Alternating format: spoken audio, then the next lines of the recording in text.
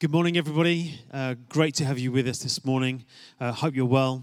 Now, this year, 2021, will be, in April, I would have been a believer in Jesus 26 years. I mean, it seems like a long time. Now, he radically changed my life, turned my future destiny around by experiencing his grace and through the people of God known as the church, and, of course, by his written word.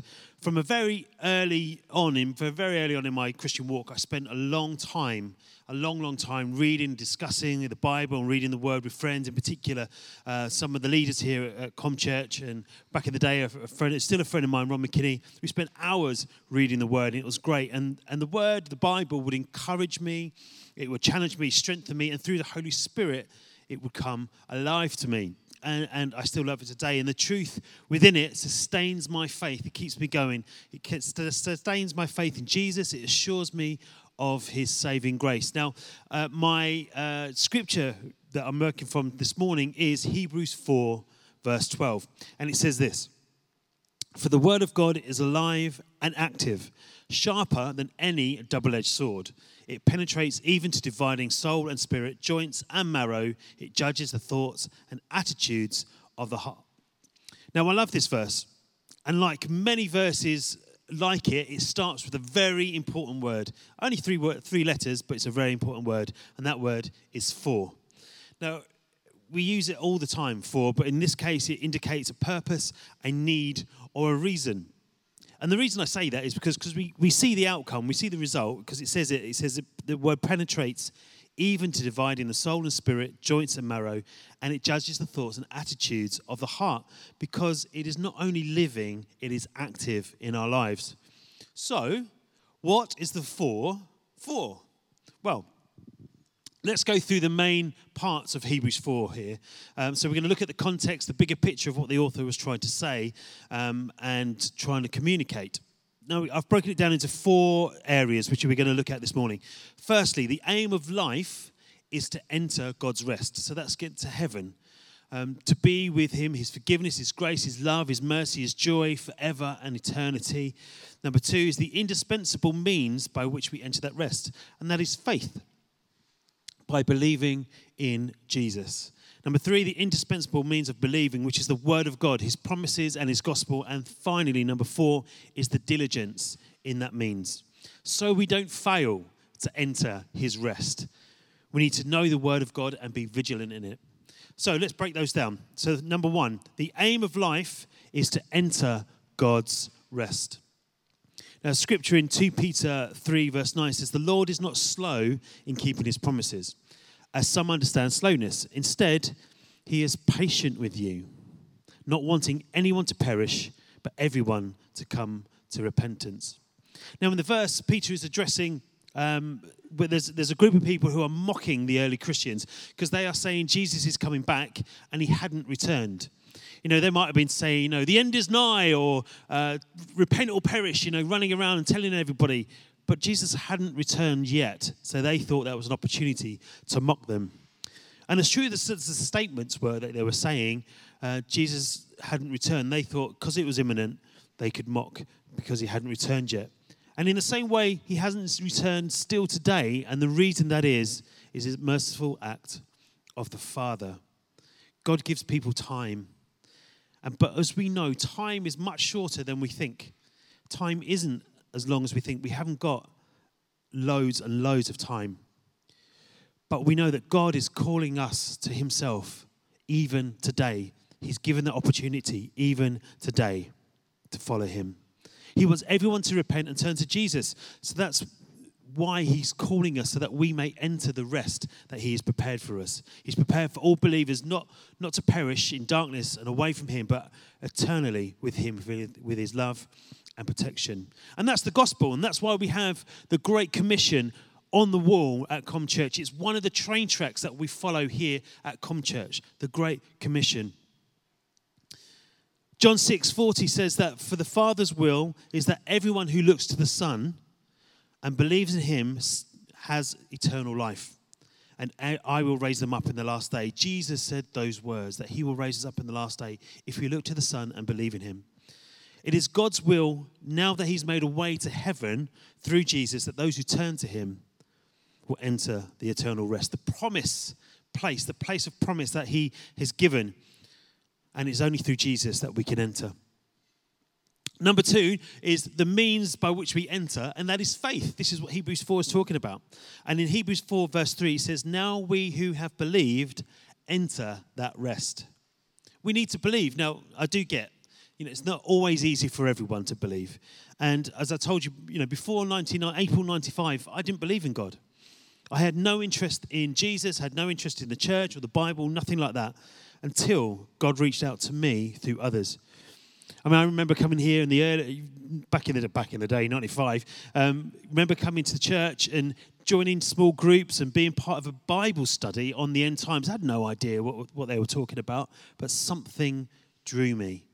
Something was calling me. There was an awakening in me, a belief that started to sprout that I didn't have before, and I'd never felt anything like it before. Until one night, I was seeking advice from, it was Rob McKinney, who I mentioned earlier. I went round just to seek advice and speak to him. And that night, I accepted Jesus. I accepted the message of the gospel. I believed in my heart and made a decision and a confession of faith. Now, this is important because in Romans 10, 5-9, the Bible says this. Moses writes about the righteousness that is by the law. The person who does these things will live by them. And the righteousness that is by faith says, do not say in your heart who will ascend to heaven, that is to bring Christ down, or who will descend to the deep, that is to bring Christ up from the dead. But what does it say? The word is near you. It is in your mouth and in your heart. That is the message concerning faith that we proclaim. If you declare or confess with your mouth that Jesus is Lord and believe in your heart that God raised him from the dead, you will be saved. What a great promise. That is in Romans 10, 5-9. What a great promise. So at that moment, I started to believe in my heart, and I made a public confession of faith, and my faith grew. And that brings me to the third point in Hebrews 4. This is the how and the means of believing. And it is the word of God, the gospel. Now, the Bible tells us that faith comes from hearing the word or hearing the message, and the message is heard through the word about Christ. Now, from the same chapter, Hebrews 4, verse 2, it says, for we also have the good news proclaimed to us, just as they did. But the message they heard was of no value to them, because they did not share the faith of those who obeyed. Now, we see from the text here, the author is writing to their audience that they also had the good news proclaimed to them, just as they did. Now, the they mentioned in that text there is the people of Israel who were led by Moses out of Egypt. And we see that in the previous chapter, in chapter 3 of Hebrews, 16-19. And it says, who are they who heard and rebelled? Were they not those Moses led out of Egypt? And with whom was he angry for 40 years? Was it not with those who sinned, whose bodies perished in the wilderness, and to whom did God swear that they would not enter his rest, if not to those who disobeyed? So we see that they were not able to enter because of their unbelief. They did not enter because they were rebellious, disobeyed God because of unbelief. And they, as in verse 2 says, they did not share with the faith of those who obeyed, so the message they heard was of no value to them. They did not enter a physical promised land. So they're talking about a physical promised land, the natural rest, because of their unbelief of the promise of the word of God given to them. In the same way, if anyone fails to believe the word of God, the message of the good news of Jesus, they fail to enter God's rest. And that's the point they're trying to make in Hebrews. In my last point, I mentioned Romans 10, and in verse 8, it says, the word is near you, it's in your mouth and in your heart, and that is the message concerning faith that we proclaim. The word is alive, and the message of faith we need to believe and trust. We need to believe and trust the word that is given. Now, the author and pastor John Piper says this, God and his word are the reality we need, the rock under our feet. It's the word of God that reveals God's plan to the world. It tells us who Jesus is. We know Jesus is the living word through the written word. We know that he is the way, the truth, and life through the written word. We enter his rest because we believe the word about the good news of Jesus, the salvation that is found in Jesus and him alone. It is by grace we are saved through faith, And that faith is in Jesus. And so my fourth and final point is the diligence of God's word. So we need to be attentive to God's word, not only for our sake, but for the sake of others. We need to preach the gospel so people can hear it and receive it. 1 Corinthians 15, 1-8 says, "Now, brothers and sisters, I want to remind you of the gospel I preached to you, which you received and on which you have taken your stand. By this gospel you are saved, if you hold firmly to it." We need to hold firmly to the gospel preached to us, to the word I preached to you. Otherwise, you have believed in vain. Now, we need to believe the correct gospel.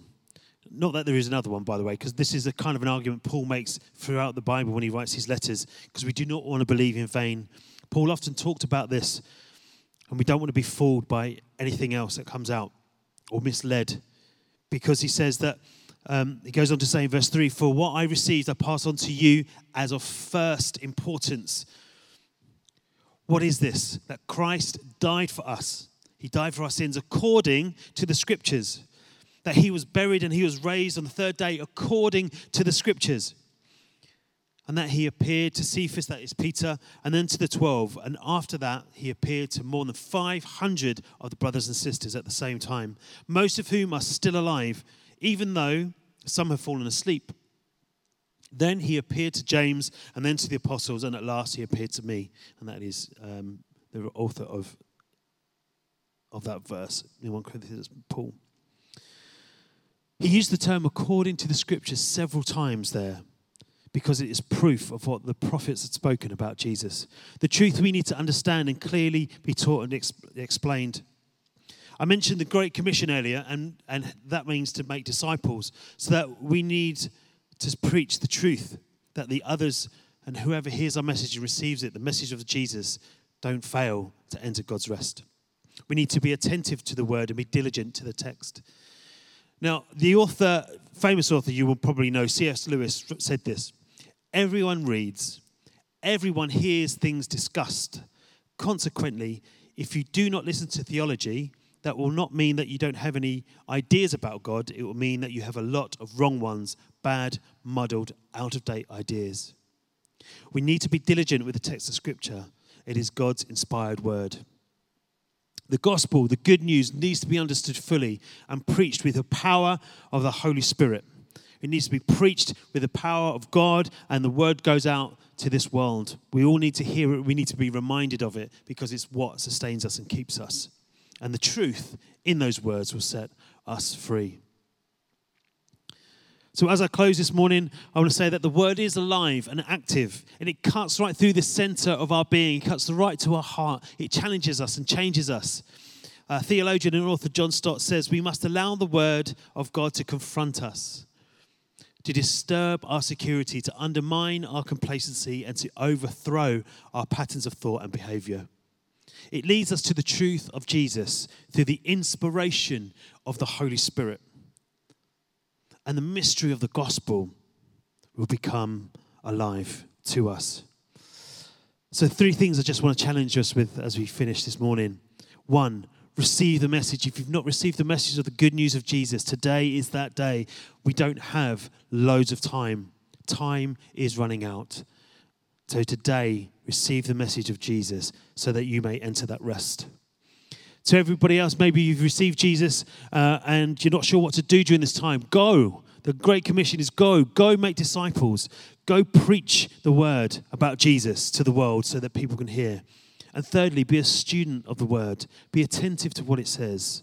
Be diligent. Share it with one another. Let's talk about it, discuss it, read it, learn from it. The word is not a book of fairy tales, and it is a living and active through the breath and inspiration of the Holy Spirit. It will change you, encourage you, and the message it tells will bring hope to you in this season. In Jesus' name, thank you.